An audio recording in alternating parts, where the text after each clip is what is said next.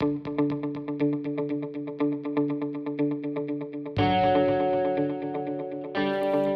everybody to A Well-Run Life.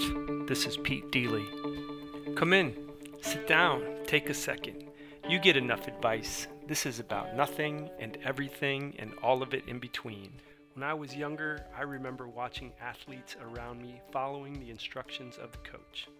They didn't have the proprioception to realize that they were not even close to getting it right, while my body fit snugly into the direction of the teacher's instruction. I am in yoga and a man is in a wide-legged squat next to me.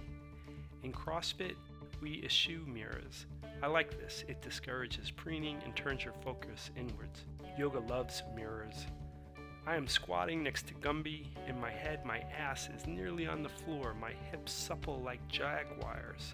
The instructor's only avoiding looking at me to not let the class know who the star is. The mirror stares back at me.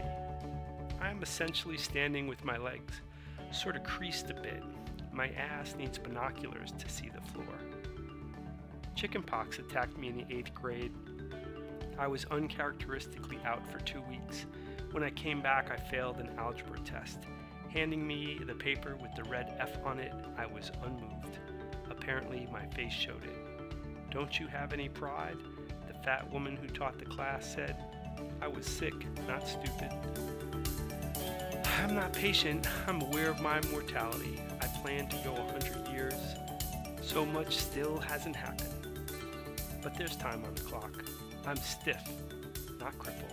Things will loosen up. That's enough for now. It's not a sprint. Travel to awellrunlife.com and tell us how you are.